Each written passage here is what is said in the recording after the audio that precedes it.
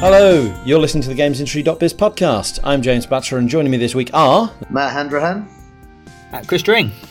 At the time of recording, it's been less than 24 hours since Activision and Bungie announced that they would be parting ways, with Bungie taking publishing rights for Destiny and operating independently. Destiny 2 will continue to be supported by Activision Blizzard's Battle.net, but the expectation is that the publisher will have nothing to do with Destiny 3. Activision's share price took a 12% hit on the news. It's been steadily rising above $60 since the summer of 2017, occasionally surpassing $80, but it's been dropping below the $60 threshold since November last year, partly over things like the fuss over the Diablo Immortal announcement. Without Destiny, Activision's franchises in the traditional game space are now limited to Call of Duty and the Crash and Spyro remakes, while Blizzard is still focusing on World of Warcraft and Overwatch, among others. The question I put to you, or rather that Chris put to all of us, is what now for Activision Blizzard? Well, I mean, I think there's the thing to remember. Now, I may be wrong on this. Unlike you, James, I didn't actually do any research. Sorry, but I think that the Destiny wasn't the Bungie deal only going to last for 10 years anyway. It was, and they've had 8 years of it. They've had more than 8 years of it. So this isn't like. I don't know. I think it's tempting to see this as kind of like someone just like walking out of the office or storming out of a room, but it's probably not like that. This strikes me as the kind of thing that was mutually agreed. You know, like Activision looked at Destiny, what it had achieved, and said, you know, fine. This is what you want to do. This is what you want to do. It may be that they really wanted Bungie to stay on board and make Destiny 3 with them. It may be that they were actually perfectly happy to see it go. I think we talked to Eric Hirschberg about this, and maybe you did actually, James. I forget actually who did the piece.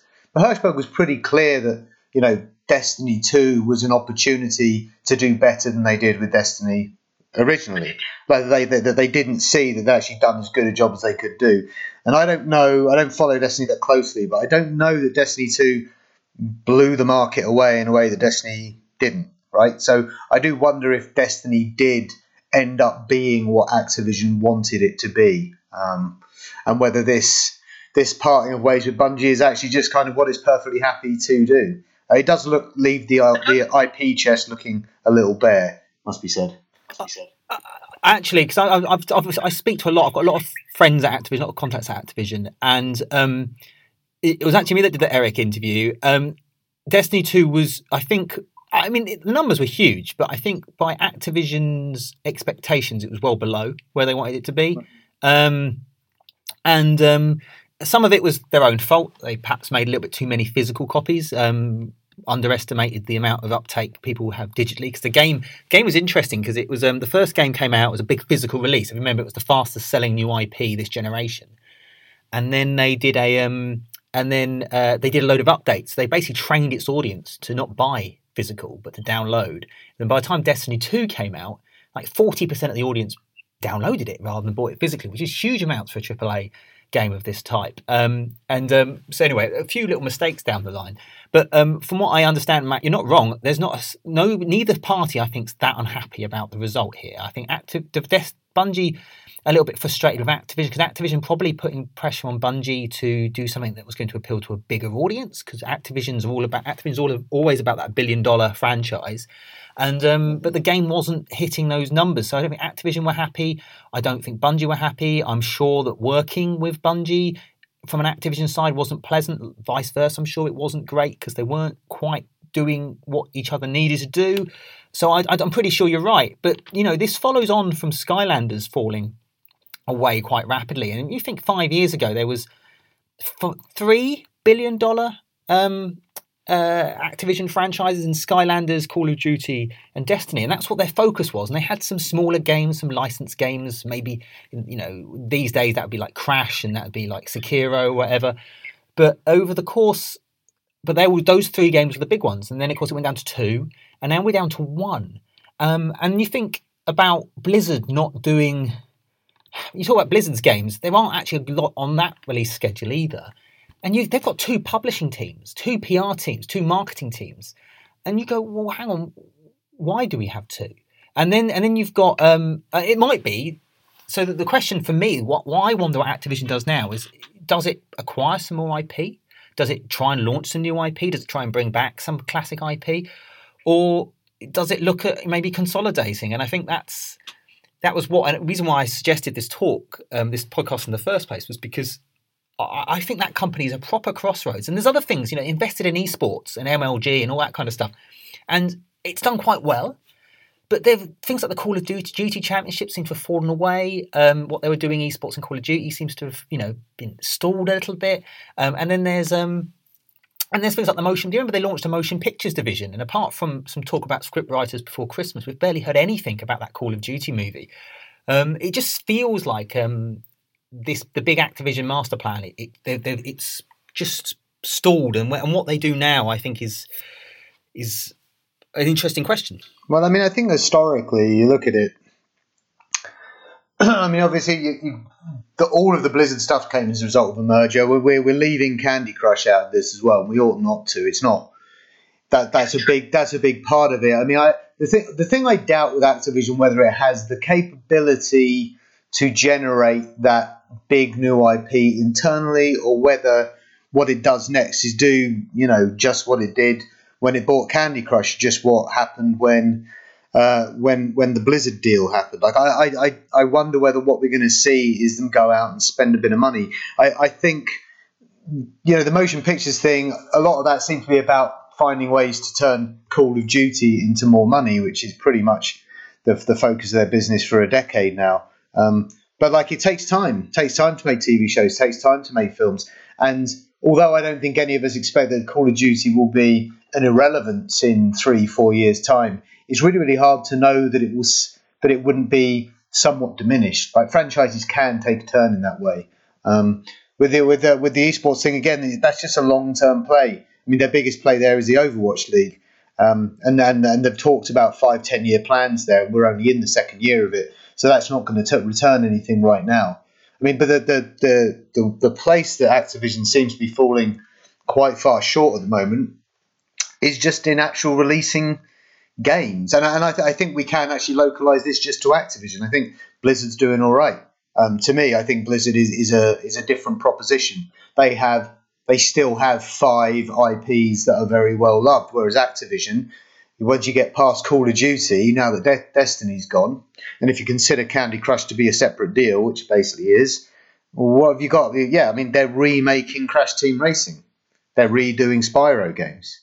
I mean, this isn't the Activision of... You're dead right. This isn't the Activision of 6-7 years ago, who were just dominating the entire industry. And actually, they also seem to have kind of moving away from being at all interested in doing things like remaking Crash Team Racing. And I wonder if that's a factor in all of this as well. They do need to start working on smaller projects again, because they need to fill out a release schedule. Well, there's a couple of things there. I mean, you're right. Maybe I'm being a little bit too harsh on the esports and the motion picture stuff. It has only just got going. But if you look at games like Crash Team Racing, you look at the nostalgia stuff, you have to wonder if it is just nostalgia stuff. You look at the sales of Crash. There were 4 games if you look at the UK top 20 best-selling charts, there were 4 games that Activision published. Call of Duty World War II, Call of Duty the Black Ops 4, Crash Bandicoot, Insane Trilogy, and Spyro. And there were the only other company that had 4 games in the top 20 was Nintendo. Everyone else had far fewer. And we talk about Activision, and actually EA is the one that suffered the biggest fall in market share last year. It's purely talking UK numbers. So, it's just an element of where you've got this staff, you've got these expertise, you have these wonderful FMCG, fast-moving consumer goods people in that company, these experts at launching stuff, and you're putting them all on Call of Duty. I hope they invest. That's what I hope they do. I hope I see things like I don't know, maybe they did. Skylanders came from nothing, didn't it?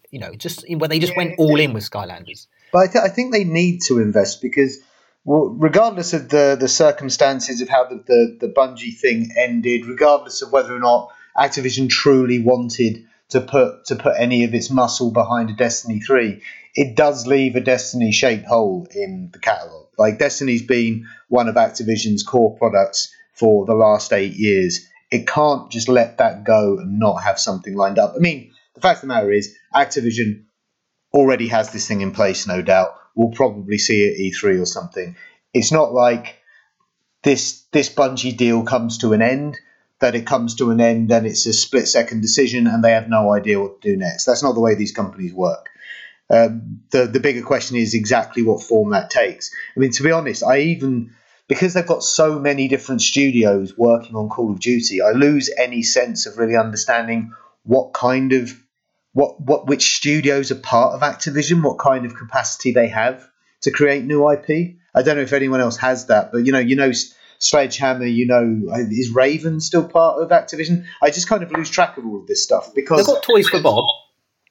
Toys for Bob, yeah. They made these Spyro remakes. You've got Vicarious Visions. I think they're still around. But yeah, a lot of them have been sort of becoming support studios for other for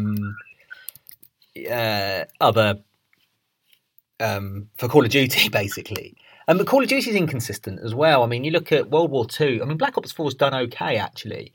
But it's the sort of heady days with it being the biggest entertainment launch of all time, each and every single one breaking records, that's gone.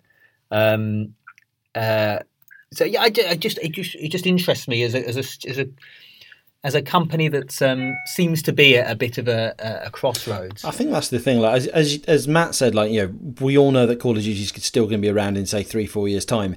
But it's looking beyond that. Like Call of Duty is starting to decline overall. Yes, there's peaks World War II did particularly well, but then you're back down to that perceived decline with Black Ops 4, which has done okay, but not like you say, broken records like the games used to do every year.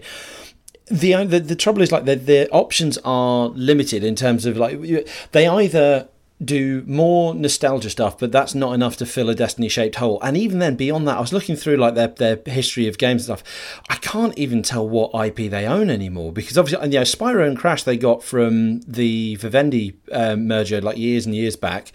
Beyond that, I can't. Soldier of Fortune might be their IP. I think looking back, the history of Activision for a good 20-30 years easily was licensed titles.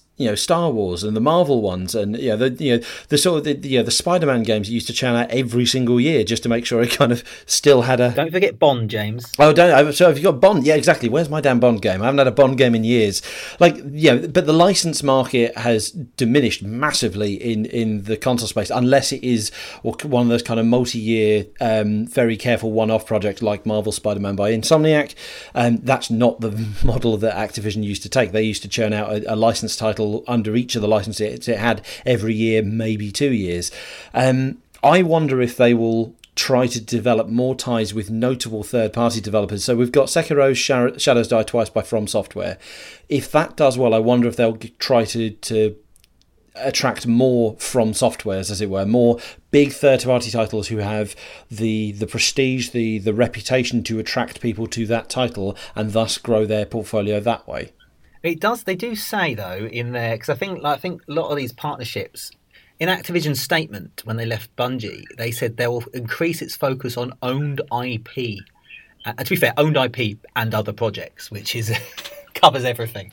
So I think, James, what you're saying is Vigilante 8 is going to come back.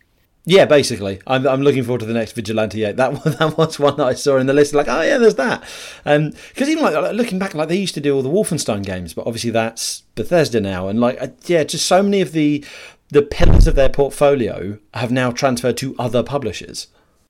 Gun 2, I think that's another one you can expect. The return of Tony Hawk's.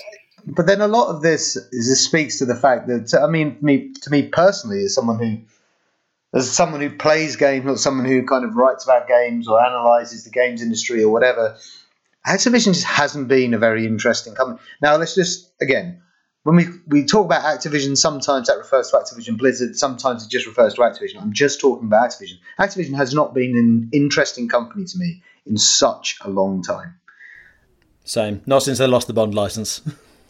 Maybe not. No, actually, probably not since there was a period where they were working with a lot more a diverse array of developers. They're working on a more diverse array of projects. They were working with games like Brutal Legend. Obviously that didn't end very well, but they were doing more, and in doing more, they were doing more interesting stuff. It stopped being It stopped being an interesting company to me when it committed to this only $1 billion franchise thing. Because if you're not really interested in that like those 3 franchises, there's really nothing there for you, and it just starts to look like a money making machine. And it's been doing that very well. But I think the issue with that model is when one of those $1 billion franchises falls away, it's has far greater impact on the way that your company looks than, for example, if Assassin's Creed is put on hiatus for 3 years. It's just a different thing. Like, that's why we call a podcast to talk about what's going on with Activision when we know that Destiny's no longer in the picture. I know that's not all of it, but it's like kind of the trigger for this actually happening. And why we wouldn't call a podcast if there wasn't a Far Cry next year. It's just because that's Ubisoft's business is diversified in a way that Activision's isn't. When one of these pillars falls away, the whole structure starts to look an awful lot weaker. And obviously the emphasis then is that whatever replaces Destiny has to immediately seem to have the potential to be this vast thing. And that's actually really, really hard to do. And the last time Activision had to do that, it bought that. It didn't do it internally. I mean, I know we talk about Skylanders and stuff, but Skylanders came and went very, very quickly, relatively speaking. Hero style 5-year boom bust. Yeah, it was a boom bust type thing. And obviously Activision would prefer another Call of Duty. It would prefer something that's going to be around for 20 years. I mean, that's really what the structure of its business is all about. And then we ran a story on these new divisional presidents that they appointed. And it's quite telling, actually, just looking at it. It's like, I mean, effectively, it's the head of Call of Duty, the head of Candy Crush, and then everything else. That's like the 3 appointments. The third unit, like, you've got Activision, which is basically Call of Duty at this point. You've got King, which is Candy Crush. Then you've got emerging business units, and that covers a lot of bases. It's to your point where you were saying earlier how you've got all these other parts of the business. You've got esports, you've got Blizzard, Activision Blizzard film unit, the Activision Blizzard Studios, consumer products. It's just like everything else that isn't one of these 2 big games just gets put into there. And you know, in time, maybe they'll need divisional heads for 3 new divisions because all of those things emerge. But when you anticipate what might actually come out as published by Activision Blizzard over the next 2 or 3 years, I think you've really got to be a lot more excited about what might come from Blizzard than what might come from Activision. Because right now, all you can know for sure really is that you'll get a Call of Duty or 2 every year.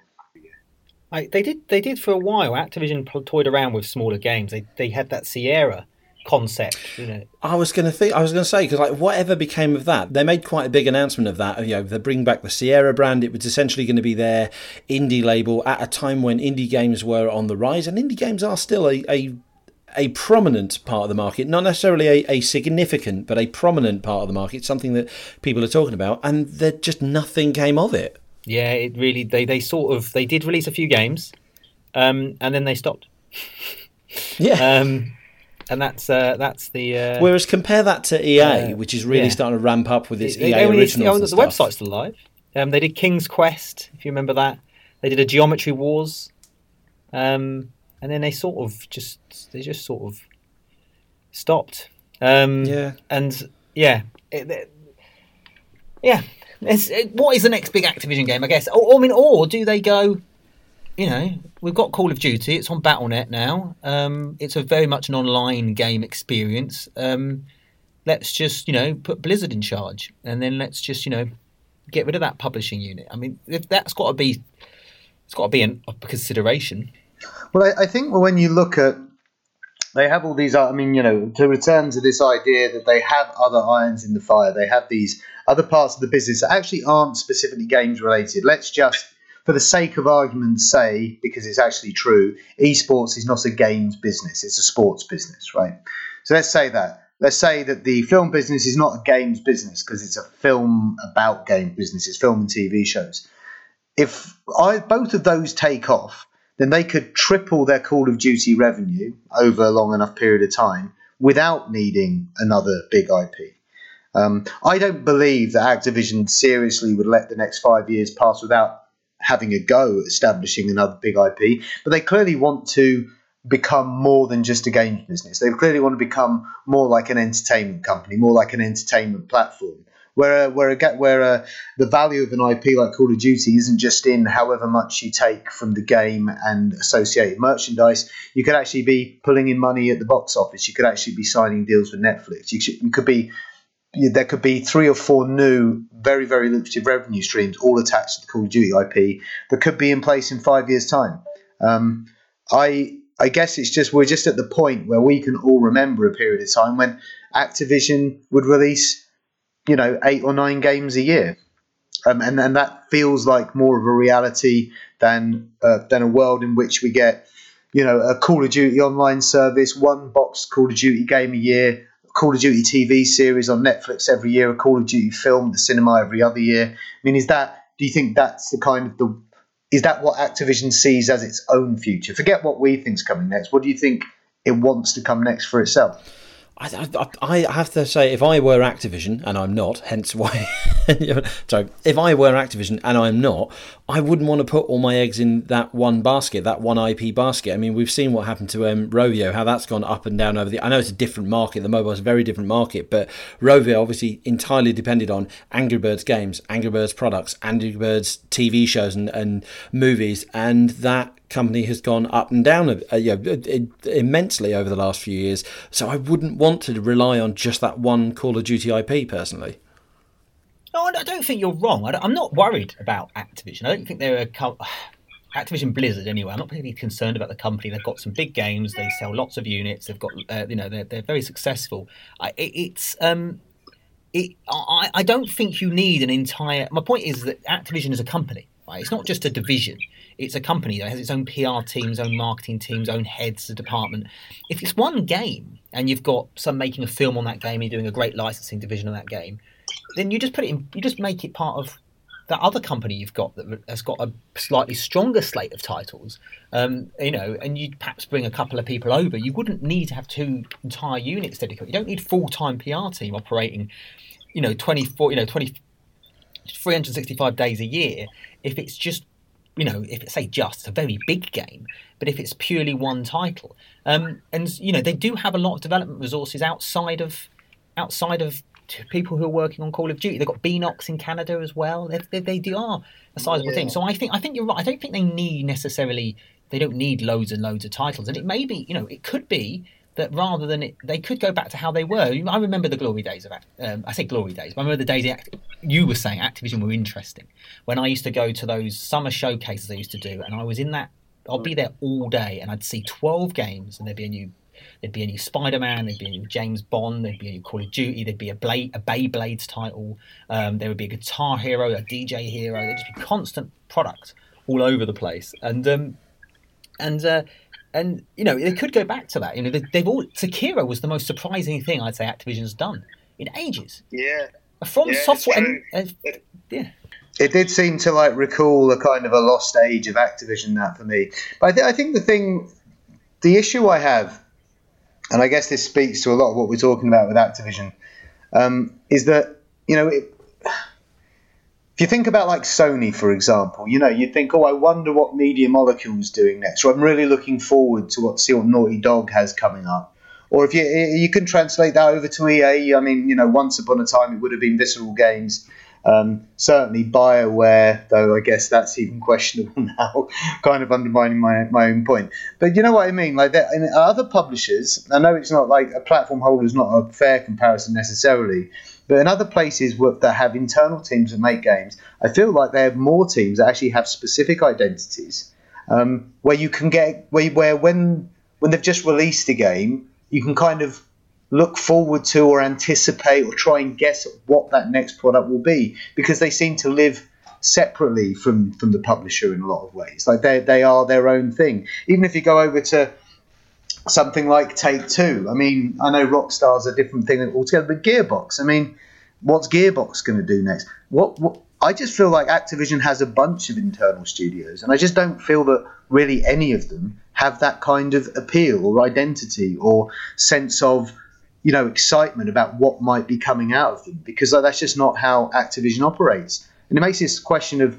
where does Activision's next IP come from quite hard to answer, because I don't really have a clear sense of which Activision studios are good at what kind of stuff. I think we're going to have to wait for a kind of a surprise announcement along the lines of, so Sekiro was a surprise, or the fact that Activision was publishing it was a surprise. I'm thinking way back to like the original Bungie announcement, way before we even knew it was Destiny. You know, they'd announced, right, 10-year partnership with Bungie, who had just come off the success of Halo, building a whole new franchise. I remember at the time they were like, this is going to be, you know, bigger than, you know, as deep as Star Wars. I think within the next year or two, maybe not this year, but within the next year or two, we might see another announcement along those lines, and that hopefully would be the hint as to where their next big property will come from. No, actually, I completely agree with that, and I think that actually kind of supports what I'm saying in a way, because the last time they needed to generate a really big IP, they had to go and find the kind of studio where you can say, what's Bungie's next game going to be? Because they didn't have it in their own. They didn't have that in their locker. What they have, seems to me, is a lot of studios who are really good at working on these massive games that sort of pre-established to some degree. And like I say, Skylanders can come out of nowhere, but if we're talking about what becomes the other big sort of core-focused, action-driven IP for them to turn into an entertainment platform, it is really, really difficult to know where that comes from, unless it comes from another deal like the one they struck with Bungie. You have to wonder if this From Software deal is a one-off. And I know From Software is not the best example. Their games aren't exactly Destiny sized.